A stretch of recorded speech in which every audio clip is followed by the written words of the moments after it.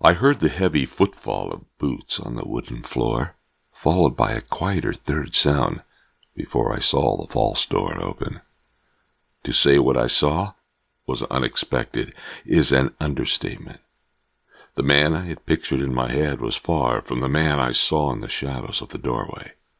But instantly, by the look in his eyes, I knew it was him. He was old, very old, and hunched over slightly. He wore a button-down white shirt under a pair of worn bib overalls. His brown overcoat was faded and patched in multiple places. He was clean-shaven and showed a few brown spots of age on his cheek and neck. In his right hand he held a cane, which clicked against the wood floor as he walked into the hideaway and closed the false door. Momentarily stunned at his entrance, I forgot my manners. I stood from my chair and offered my hand.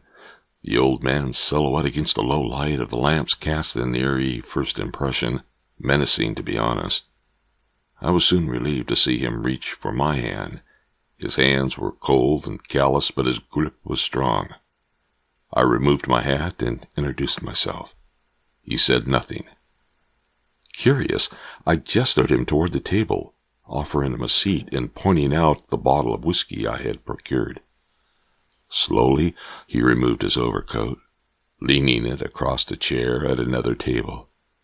I couldn't help but notice the weathered leather gun belt nor the Colt Peacemaker it held. The pistol looked brand new, but it wasn't. It was just extremely well cared for. I held my breath momentarily, wondering about the stories that the pistol could tell. His fingers ran across the bullets slotted in the belt until they reached the grip of his pistol. It was then, and only then, I saw the briefest twist in his lips, a stoic grin, maybe a long-lost memory, but I saw it, and he knew I did. Standing a little more erect, as if to retrieve some sort of lost dignity at his appearance, he banged the knob of the cane sharply against the wooden table. Seconds later, the bartender produced a large tin cup of coffee. The man nodded his approval and sat in the chair across from me. He took a sip of the coffee, and as he did, a grim look came over him. Turning back to the bartender, he said nothing, but his eyes bore into the man. He took the rye whiskey and added some to his coffee. Using his finger, he stirred his drink. His eyes focused directly on me.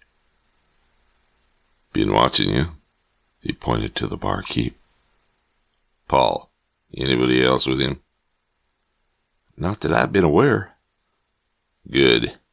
My man in the front of the store says the same. I appreciate your honoring my request." His voice was quiet and raspy.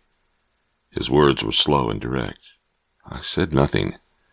He took another drink from the tin cup. "The name is Luke Bragg. And, son, I'm glad to meet you." He did not offer his hand at the introduction, nor did he need to. His way, that is the only way to explain it, was inviting. The inner boy in me wanted to scream out to let him know of my idyllic affection, but my adult professionalism kept that in check. I poured myself a drink. I could tell he was the type of man appreciated eye contact when speaking, so I obliged. "Mr. Bragg, it is indeed my pleasure. I read that story you did on Old Dutch." "I'm pleased to hear that, Mr. Bragg." "Luke. Call me Luke. The only Mr. Bragg I knew died a long time ago, long before the war. You write pretty good. I like the words. But most of that story was wrong." "Wrong? What do you mean?" "You put Old Dutch up there on a pedestal like some sort of dime store hack would. You ain't no dime store hack, is you?" "I'm looking for a sight better than that. I can assure you my research was well done and thoroughly collected." "You ever set foot in Texas?" "Well, no, I haven't." "Then you ain't done your research, Bart. Texas is a different kind of place. You have to see it, feel it, even smell it before you understand." We had been bantering like this for close to 20 minutes.